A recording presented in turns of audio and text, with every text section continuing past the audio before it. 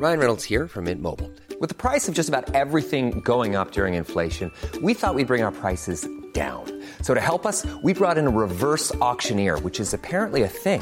Mint Mobile Unlimited Premium Wireless. How to get 30, 30, bit to get 30, bit to get 20, 20, 20, bit to get 20, 20, bit to get 15, 15, 15, 15, just $15 a month? Sold! Give it a try at mintmobile.com/switch. $45 up front for 3 months plus taxes and fees. Promo rate for new customers for limited time. Unlimited more than 40 gigabytes per month. Slows full terms at mintmobile.com. Hold up. What was that? Boring. No flavor. That was as bad as those leftovers you ate all week. Keke Palmer here, and it's time to say hello to something fresh and guilt-free. Hello Fresh. Jazz up dinner with pecan-crusted chicken or garlic butter shrimp scampi. Now that's music to my mouth. Hello Fresh. Let's get this dinner party started. Discover all the delicious possibilities at hellofresh.com. I'm Sandra, and I'm just the professional your small business was looking for. But you didn't hire me because you didn't use LinkedIn Jobs. LinkedIn has professionals you can't find anywhere else, including those who aren't actively looking for a new job, but might be open to the perfect role, like me. In a given month, over 70% of LinkedIn users don't visit other leading job sites. So if you're not looking on LinkedIn, you'll miss out on great candidates like Sandra. Start hiring professionals like a professional. Post your free job on linkedin.com/achieve today.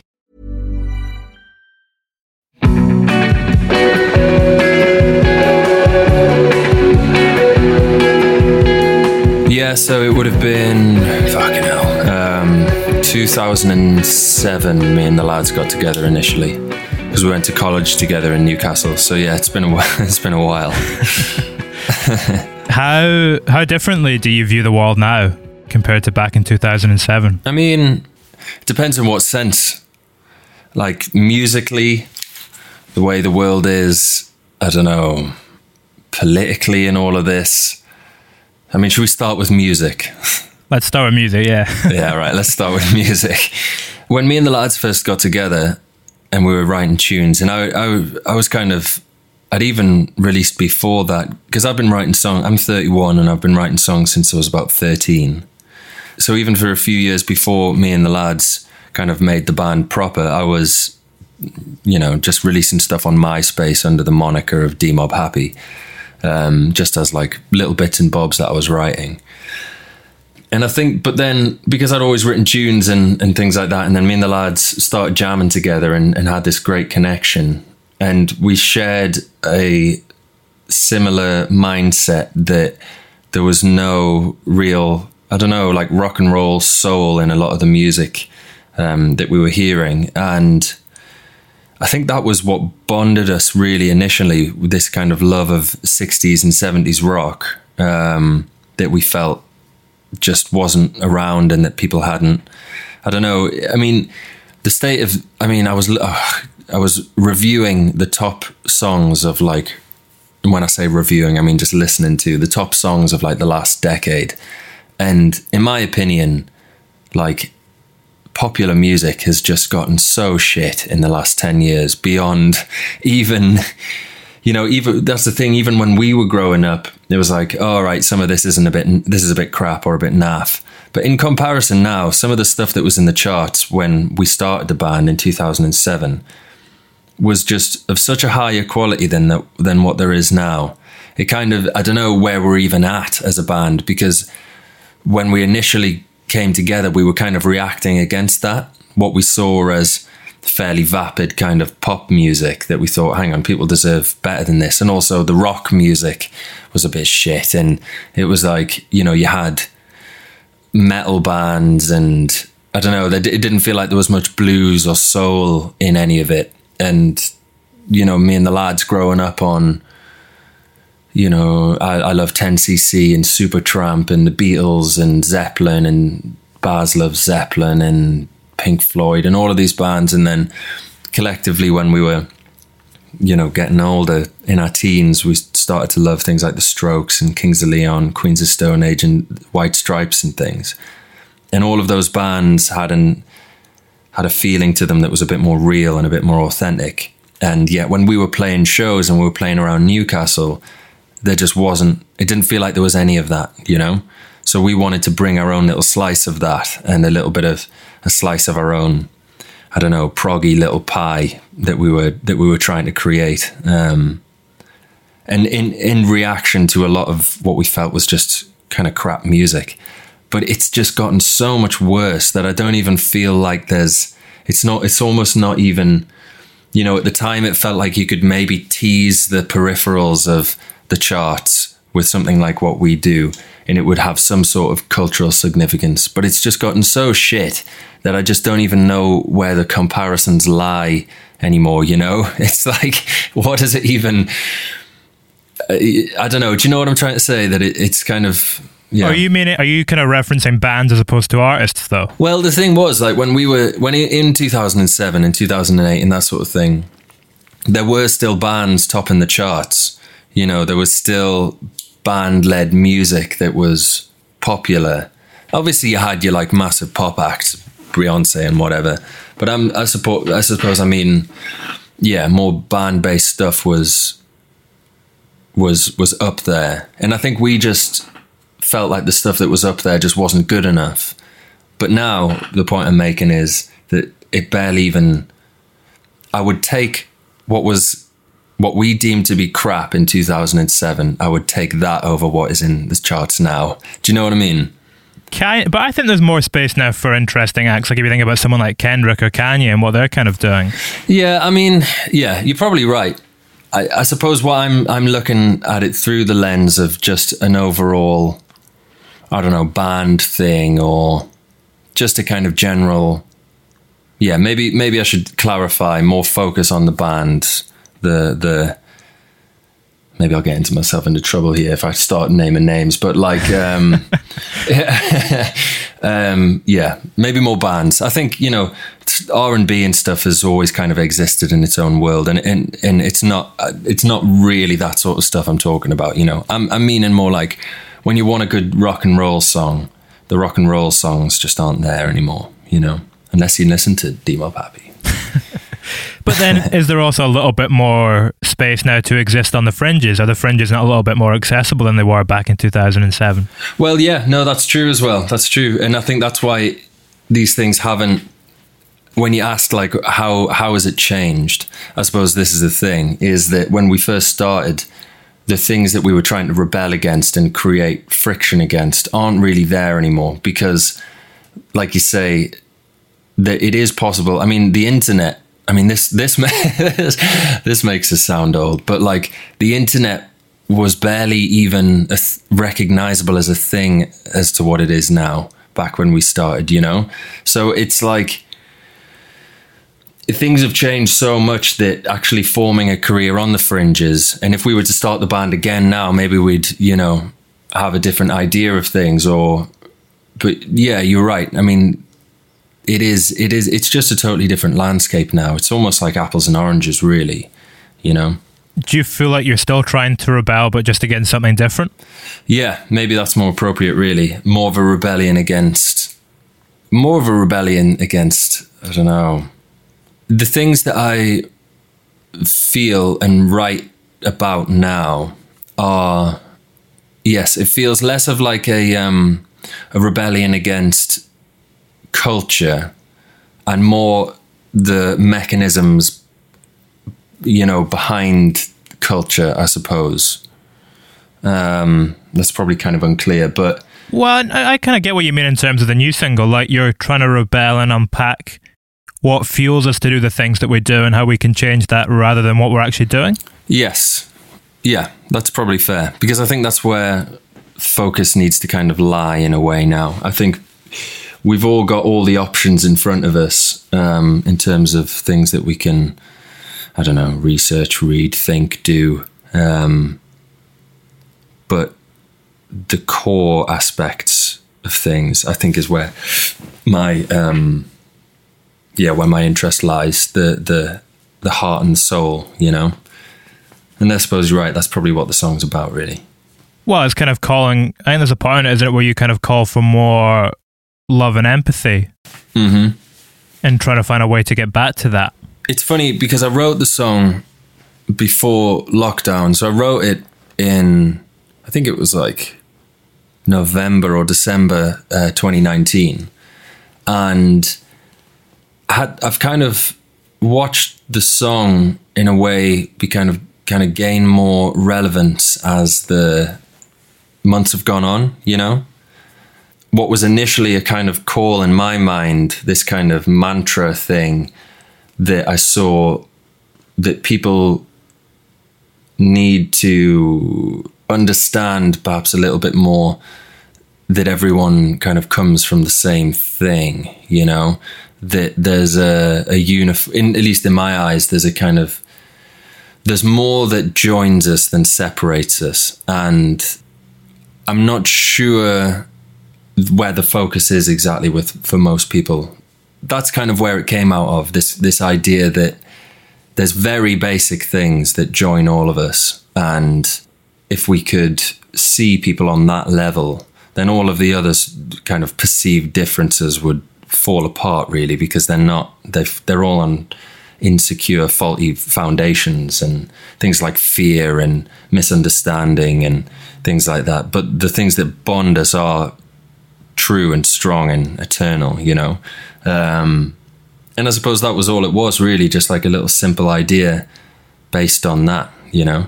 Yeah, and I suppose then over the last few months, that's kind of, I don't know, it's become more real in a way.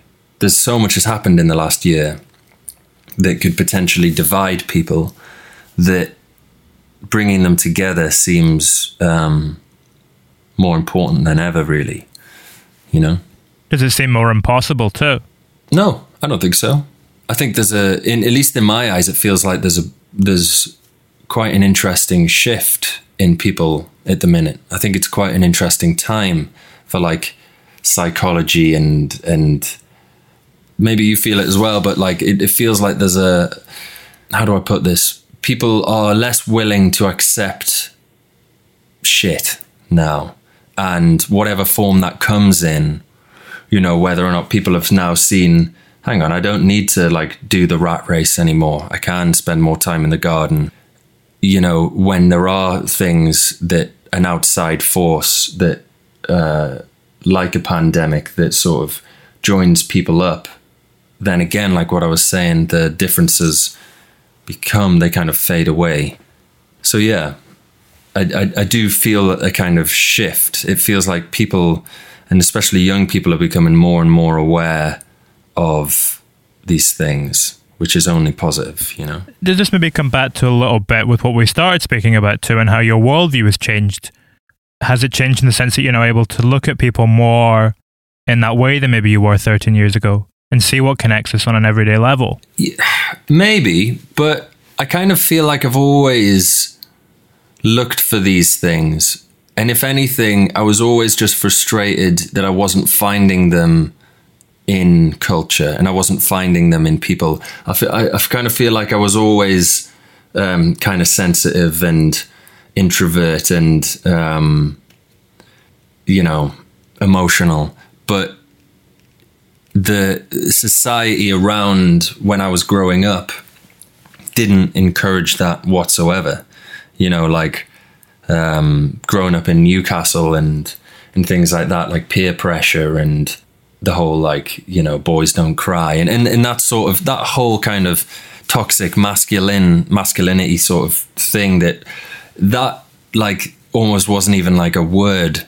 And these kind of concepts were barely even like things, you know, like it's almost impossible to sort of remember, like, in a way, but there's been such an explosion of awareness into different people and men, like the emotions of young men and how much emotion is suppressed in young people, and especially young men, and how that's encouraged by society. Like there's been a huge explosion in the awareness of this stuff just in the last few years. And yeah, I mean, again, it's like, I feel like I've always been aware of these things, but I don't know. Society's still playing catch up to the needs, or, you know, society's always going to be kind of behind to individual concerns and things. Does that make sense? You know what I mean? Yeah, but then the arts and music usually tend to be a little bit further ahead of the rest of society. But they're usually paving the way in a progressive manner. Yeah, exactly. I mean, that's why the arts are so important, and why, you know, like the current situation is just completely horrendous. I mean, it's funny that we should be talking about this and having this conversation now, when in like a few hours, Boris Johnson's going to go on and talk about whatever lockdown they think is necessary to continue. And it's like, it's kind of holding my immediate future and the immediate future of thousands and thousands of artists in the balance, really, because it's, if this, you know, I don't know if these lockdowns continue and then they continue until the middle of August or something, you know, who knows what's going to happen to festivals that I'm playing, like Reading and Leeds. It's such an unsure time. It's really not okay that the arts are continually at the bottom of the pile. I mean, I know I'm not the first person to say this, but like, you know, it doesn't make any sense that you can have thousands and thousands and thousands of people in football stadiums, yet people can't like go to gigs. I mean, it doesn't make any sense. But the arts, yes, are extremely important. And yeah, I mean, maybe I think I've probably been writing around this sort of subject, maybe not so much in my earlier work, but for a long time. And you're right, the arts are the kind of like vanguard of that, aren't they? The pioneers to try and help society sort of push it along. To cut a long answer short here, what the thing is that the focus, I think, in the early days of D-Mob, the focus was just on a slightly different place. And yes, the focus has moved and evolved like it should. And I think in the early days, in our teenage days, it was like a rebellion against a culture, a musical culture that we saw as like boring and stifled and with no soul or heart or anything like that. But yeah, that's evolved. I mean, there's still a bit of that, but there's also a lot of other stuff as well now, you know? So maybe that's the short answer.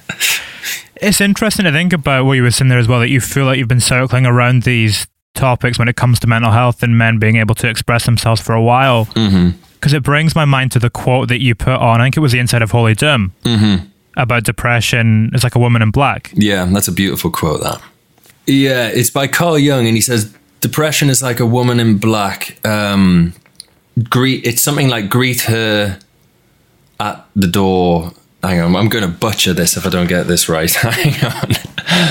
Where is it? Invite her in, I think, isn't it? Invite her in, give her a seat at the table or something. Yeah, that's it. Invite her in, give her a seat, and then let her go or something like that. I think it's listen to her, isn't it? Yeah. Yeah, you probably know better than me now. It was a while since I put it in.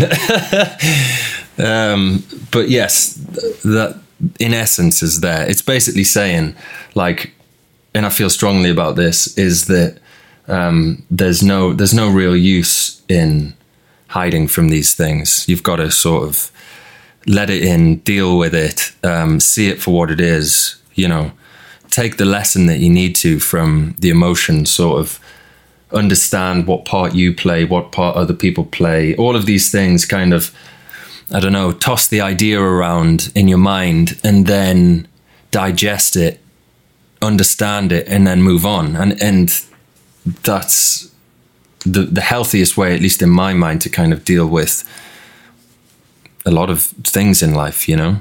What do you feel are some of the most important lessons that you've learned from welcoming the woman in black in, to kind of go along with that metaphor? I think I've learned a lot about forgiveness, I think.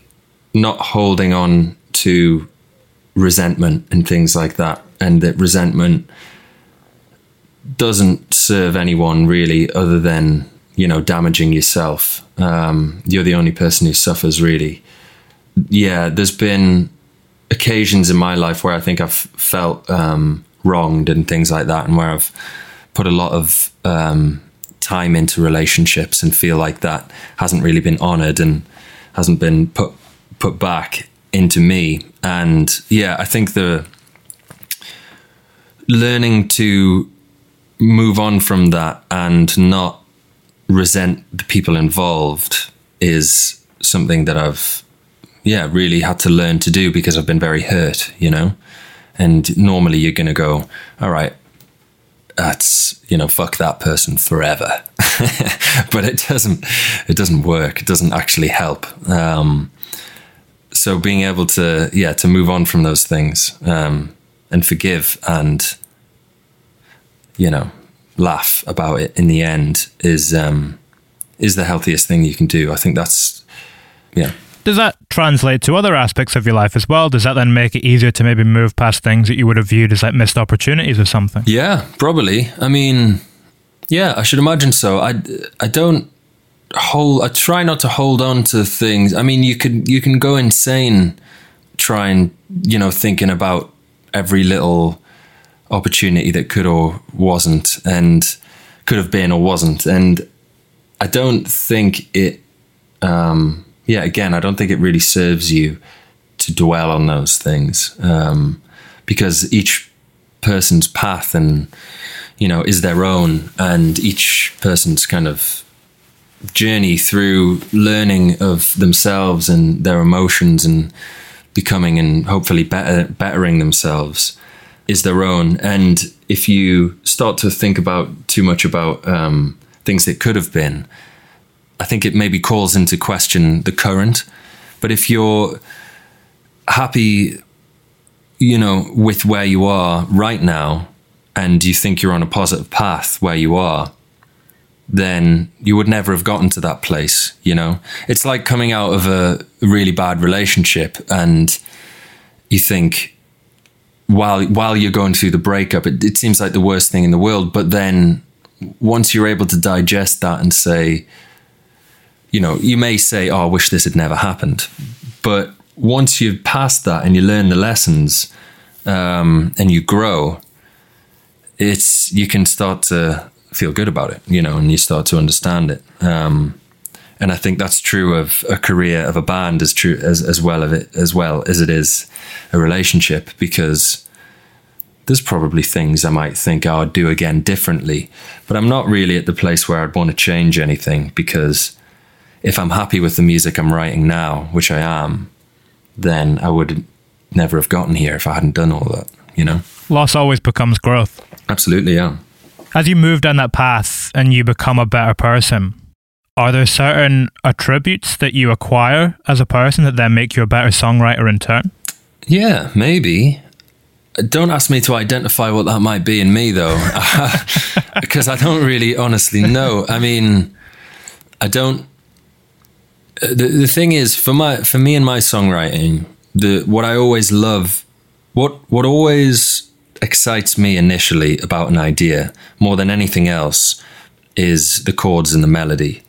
And that's what I write first. I'll write usually a chord sequence that I think, oh, that's interesting. I've kind of never really heard something like that before, or, you know, whatever you find interesting about chord sequences. And then I'll write a melody over the top. And I actually find that my best lyrics actually come at this point where I'll improvise a melody over the top of the chords as I play them round. And I have quite a good, a fairly well-earned kind of ingrained sense of whether or not a melody is crap or not pretty quickly. I kind of know, I'm like, yeah, that's worth pursuing, or within the first second of me writing it, I'll go, nah, that's crap. And I've gotten so good at this now where my output of what I at least deem to be good melodies is quite high, because I kind of know when they're shit, you know, like really quick. It's like a sixth sense. Yeah, I suppose so, yeah. And it's just, you know, that's just earned from, I've been writing music for 18 years now. So, you know, you'd expect me to have something like that. Well, what's going on there, though? Is there like a pattern between the ideas early on that allows you to realize that path isn't worth following? What is it that you're kind of spotting? Yeah, that's kind of it, really. It is like that, is you're right, it's a path. It's a kind of,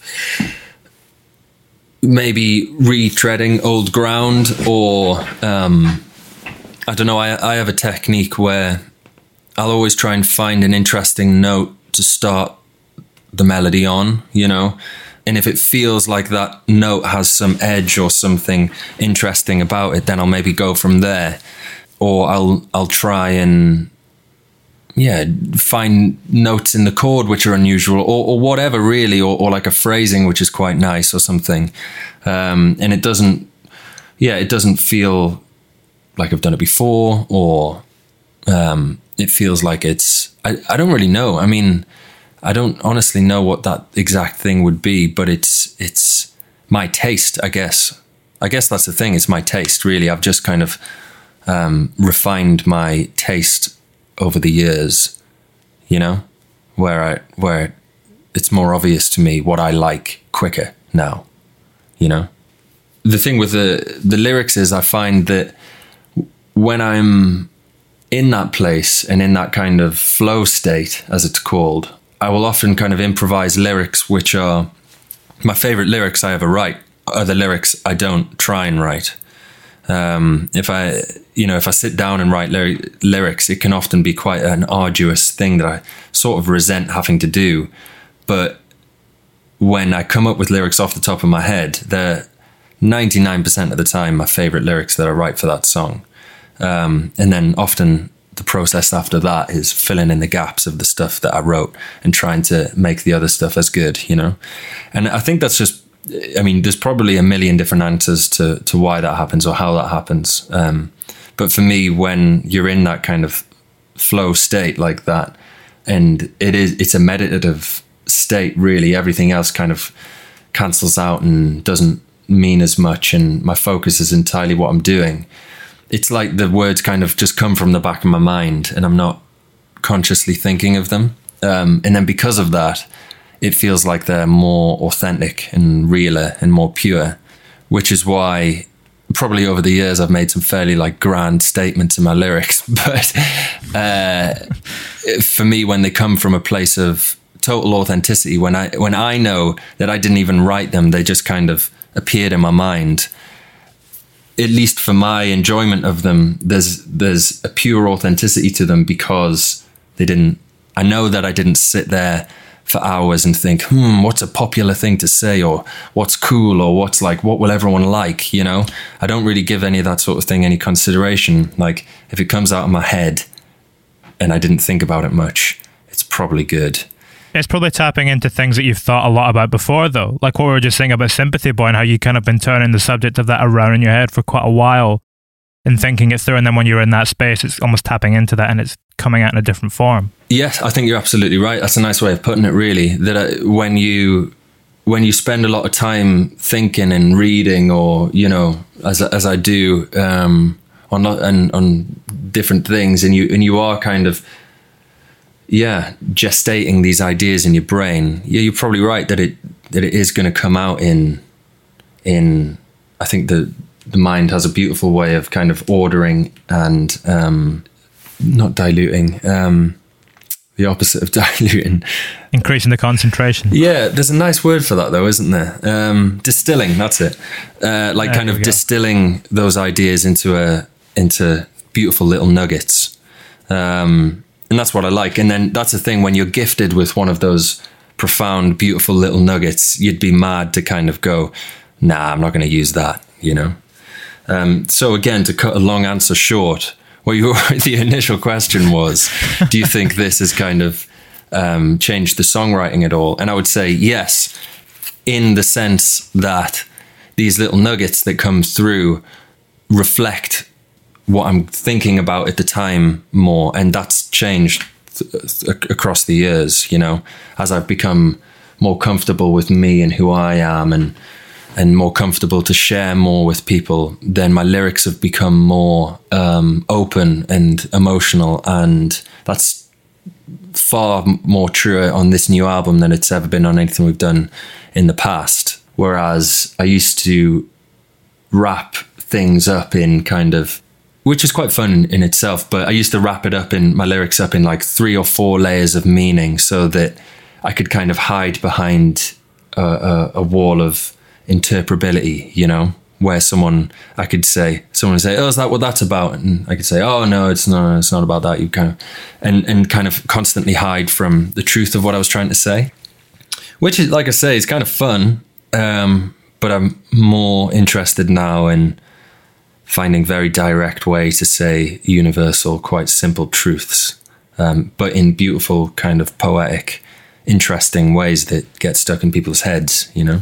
That idea of being more comfortable in yourself too, does that also carry into the way that you use your voice? Because in the last few singles that you've done, you're kind of stretching it in a lot of different directions, more so than in the past. Yeah, I reckon it probably does. And if you heard the new album and the rest of it as well, I'm doing a lot more with my voice. I've kind of always, you know, when I was first starting to sing, and even I listened back to, say, Dream Soda, our first album, I get that feeling of like, oh, I wasn't really sure what my voice was, what I was trying to do. You know, I wasn't as well trained as I am now. I kind of hadn't put the years in, all the touring, and I didn't know how to use my voice. And I hear that immaturity in my voice when I listen back to those things. And I think that's true of a lot of singers, really.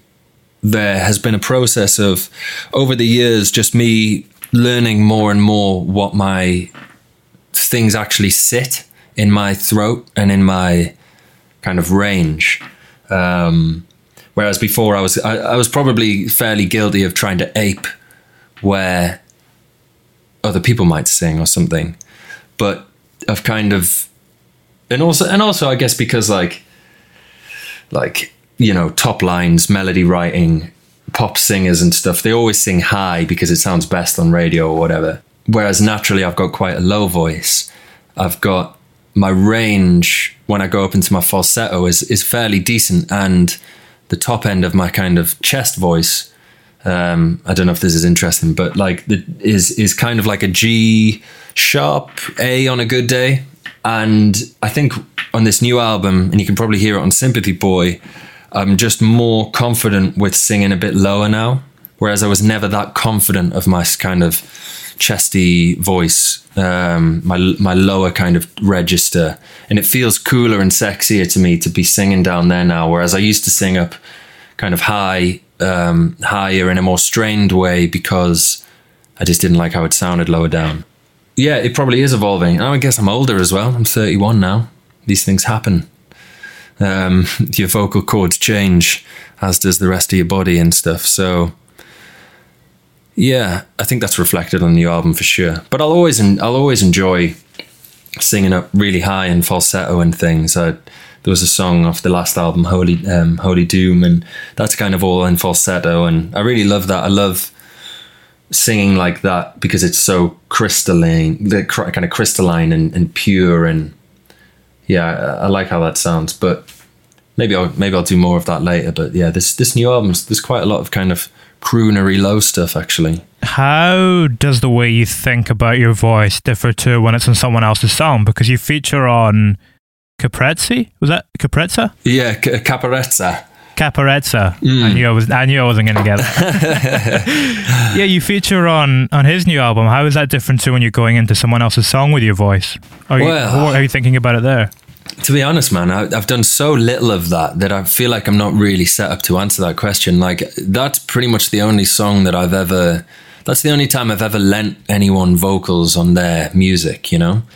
But in the small amount of kind of experience I have, I mean, he approached me just because he's a fan of the band and a fan of my delivery and voice, I suppose, and wanted me to sing the chorus from a song, an old kind of punk song that he wanted to use, but the sample wasn't good enough, and he kind of thought I could sing it better.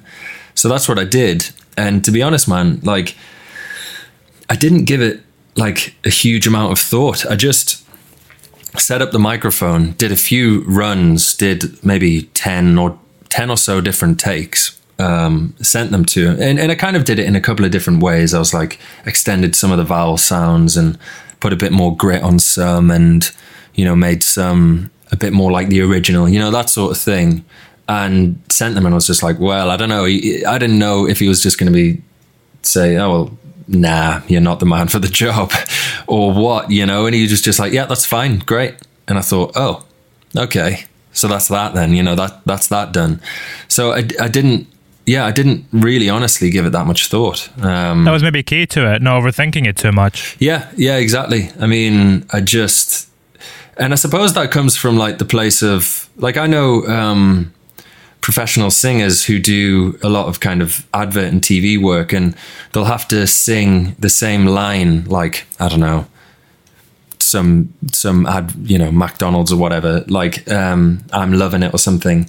They'll have to sing that like 500 times, you know, in different ways, and then the producer will then trawl through and, you know, oh, can you do this inflection slightly differently or whatever. And it didn't get to that level of extreme micro kind of focusing, because I just thought, well, he is obviously a fan of what I do, so I'm just going to go in there and, like, how would I sing it if it was a D-Mob song? And then that's pretty much how I did it, really. Where's he from again? He's an Italian. He's from Italy. Where, like Milan? Was it Milan? I believe he's from down in the south of Italy, in Puglia. Yeah, I'm not sure where, but I think he's from down there. Which is funny. Had you toured there before? No, I've never toured in Italy. I've been to Italy lots of times because I'm half Italian. My dad's Italian, so I've been to Italy, you know, countless times, really. And I'd actually just been on a holiday last year to Puglia, so it was quite funny, really, that it sort of came about. Funny coincidence. Funny coincidence, yeah. It was a shame it wasn't the other way around. Then I could have said hello, but, you know, there you go. Speaking of traveling stories, what was the deal with you running into a shaman at Joshua Tree again? Where have you picked that up from? That's an interesting one. Well, it kind of caught my attention. There's not too many concrete details on it, but it sounds a little bit fascinating. I feel like there might be some wires crossed. So, unless you're talking about this kind of old wizard dude that we met. Yeah, okay. Yeah. It's funny how these things get around. That just happened because, like, we were in Joshua Tree, and it's my favorite place in the world. For a boy from Northumberland, in Newcastle, where I don't think there's much risk of finding a desert. Like, I don't know, I just had this most amazing connection with being out in the desert. So it's a really beautiful place, and we were out there. I can't remember what it was. It was the start of the first US tour we did, and we decided, the lads had never been to Joshua Tree, so I was like, let's start there and I'll show you around because you'll love it. And they did, and we were in this little bar called Pappy and Harriet's. I actually bumped into a girl who I'd met at Desert Days Festival, which is a festival that takes place near Joshua Tree, in 2017, and I bumped into her. She just said, you should go up the hill and meet this guy, this old wizard dude. And so me and the lads thought, well, absolutely, So we went and found him. It was just amazing, really. I mean, he just built this he was this, if you can imagine me plus like 70 years, it's probably how I'll look. Like long, super long grey hair, rings all over him, like a big old beard, and Robert Plant. Yeah, exactly, like a proper, stereotype of an old wizard. Yeah, and he just built this with a couple of other people. This amazing kind of little, I don't know, desert oasis. Like, it had a little pool there and some little houses, and they decorated it really nicely with, like bits of different coloured stone, and they'd done painting and all of this. It was a beautiful place, and we just ended up hanging out with him. What was the guy's story? What's his deal? What was he doing up there? What's his kind of... To be honest, I think he just kind of decided to escape from the city. And I don't know if it was LA, but it might have been.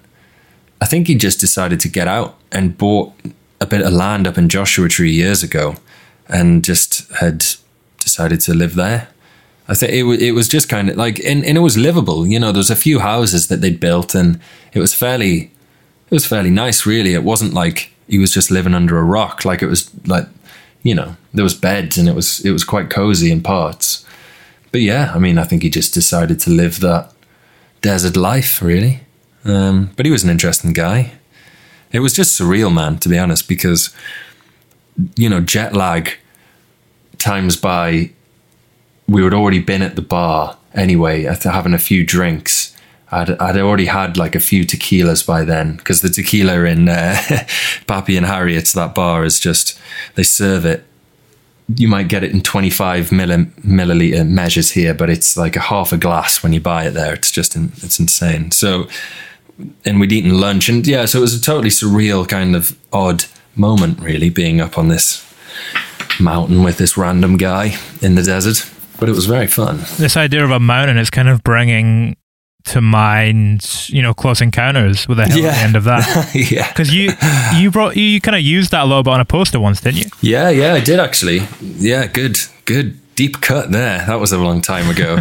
I love that poster actually. I actually got that off the front of an old UFO book. And so it wasn't directly related to Close Encounters, but it was, I think, based around the same idea sort of thing. This idea that there was this kind of rock that of that shape. I might be getting my wires crossed, but I feel like Close Encounters borrowed from a kind of story of this kind of monument rock thing where aliens are meant to have come down to.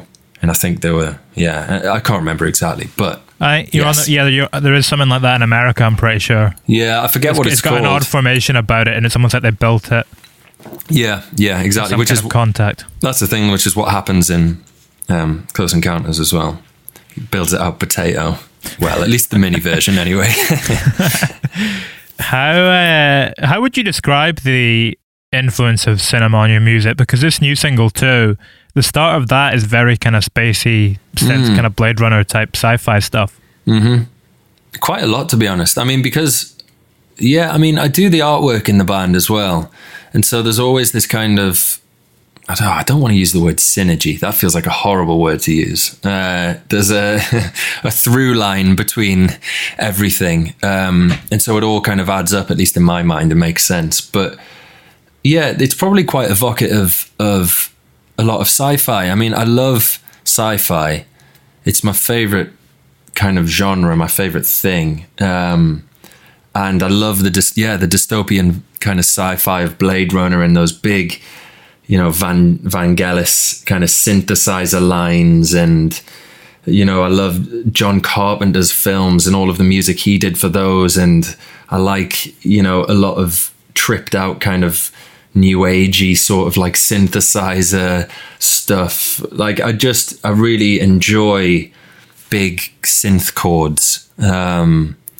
And I suppose there's probably quite a fair bit of that on the new album, really. Like, I guess in the last few years since writing Holy Doom, that's been one of the main things I've been exploring, really, is that. But also, I mean, have you heard of Sébastien Tellier? Yeah, but I don't know why. I'd check him out. He's this French artist, and one of his albums, it's... I know the songs, it's got like Luck and Divine on it. I think it's called, is it Sexual Sportswear? Or is that one of the songs? Hang on, let me find it here so I can... I have a feeling Alex Turner maybe spoke about him in an interview. That's really? I might have checked him out from. Well, Sébastien Tellier has an album, and it is one of my favourite albums, despite not being that. Yeah, it's called Sexuality, that's it. And that came out in 2008. And I actually discovered him through one of my other favourite things in the world, which is the Eurovision, which he actually did the French entry for with one of his songs off that album.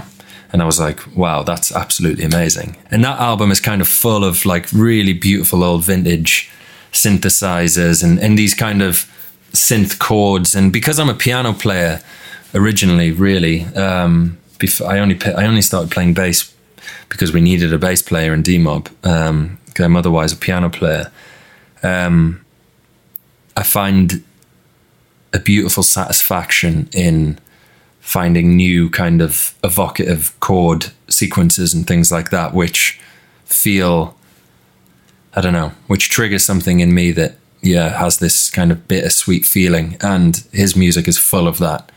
So I was probably trying to write some sort of Sébastien Tellier-esque sort of synth line, and which is how I came up with Sympathy Boy, because normally or something, or something kind of Blade Runner-y or something like that, because I love what that evokes in my mind, With what you were saying there about exploring, you're producing this single, the new album too, has that changed the way in which you explore? Yeah, I suppose it has really, because it's changed the way that I make stuff, in that I never tried to make the demos kind of totally finished versions of what I wanted them to be. It was always, okay, I'll get this kind of halfway there and then we'll put it over the line in the studio.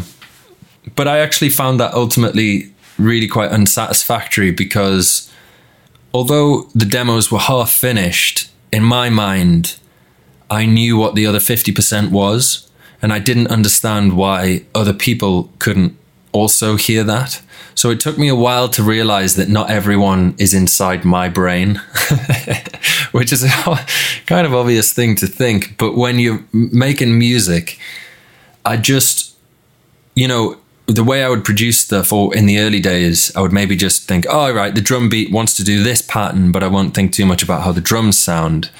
But in my mind, I was projecting, I was kind of thinking, yeah, but everyone else knows what it should sound like. Therefore, I don't need to project, or I didn't even consciously think about it that much. I just thought, yeah, everyone's on the same wavelength. This demo is obviously 50% there, but you know what the other 50% should be. And then I found it unsatisfying time and time again working with producers, because I discovered that they didn't know what that other 50% was. We'd go in the studio and then it would come out and I'd be like, hang on, that doesn't sound right. And go through this arduous kind of really demoralizing process of kind of trying to backwards engineer what I wanted it to sound like to begin with, And on this album, I've just had the absolute opportunity to just go, no, I know what I want it to sound like, and I'm going to take it all the way there. Yeah, and so that's kind of true of the last run of singles as well, that I kind of co-produced, and I had a tighter hold on that, and I think it's just, honestly, I think it's just an experience thing. I've learned more about how to actually make A sound like B now. Whereas before, I was just kind of, I had no idea really. But you pick up little things, and I've learned little tricks, and yeah, I'm far more aware now. Yeah, and so it's meant that my vision for how I want the songs to be is clearer, yeah, on these now. It's interesting. I don't want to place too much of an emphasis upon kind of commercial success and numbers, but you're sitting there that the last 3 singles, you had a tighter hold on them, and that was you starting to completely drive your vision forward in its entirety. And those 3 singles have, I think, been 3 of the most successful that you've released numbers-wise. Mm-hmm. Yeah. What's your kind of view on that? Do you think that's a coincidence, or...?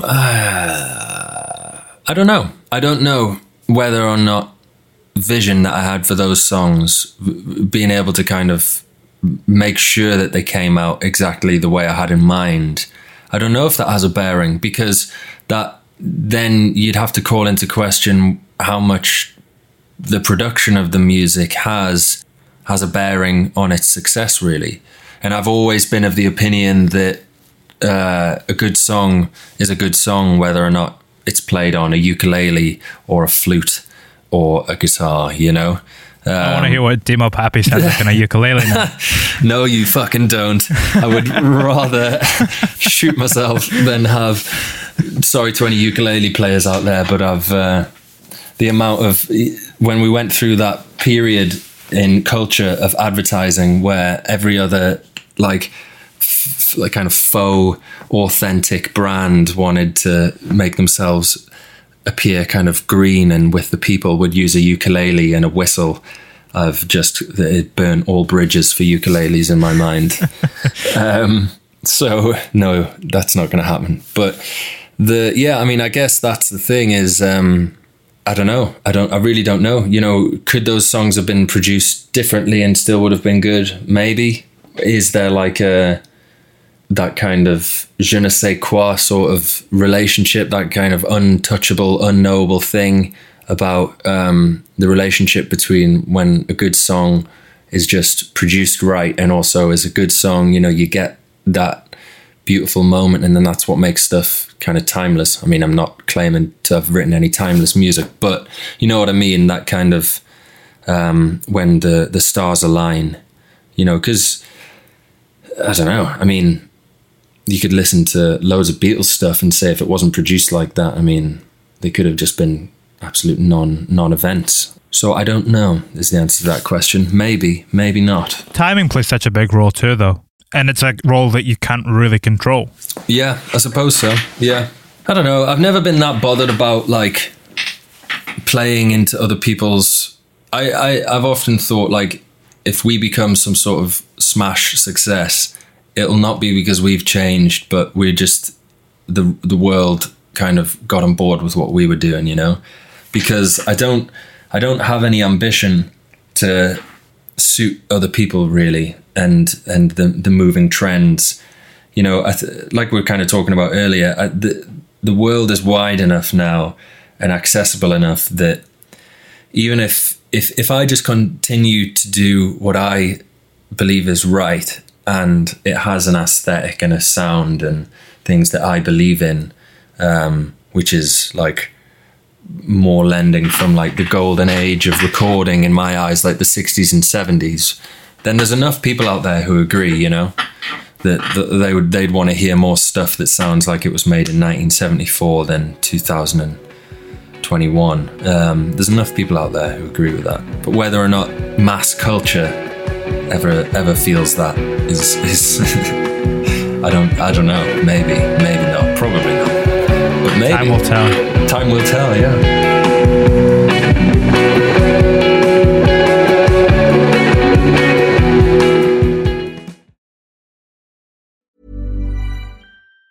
Even on a budget, quality is non-negotiable. That's why Quince is the place to score high-end essentials at 50 to 80% less than similar brands. Get your hands on buttery soft cashmere sweaters from just $60, Italian leather jackets, and so much more. And the best part about Quince, they exclusively partner with factories committed to safe, ethical, and responsible manufacturing. Elevate your style without the elevated price tag with Quince. Go to quince.com/upgrade for free shipping and 365-day returns. Hold up. What was that? Boring. No flavor. That was as bad as those leftovers you ate all week. Keke Palmer here, and it's time to say hello to something fresh and guilt-free. Hello Fresh. Jazz up dinner with pecan-crusted chicken or garlic butter shrimp scampi. Now that's music to my mouth. Hello Fresh. Let's get this dinner party started. Discover all the delicious possibilities at HelloFresh.com.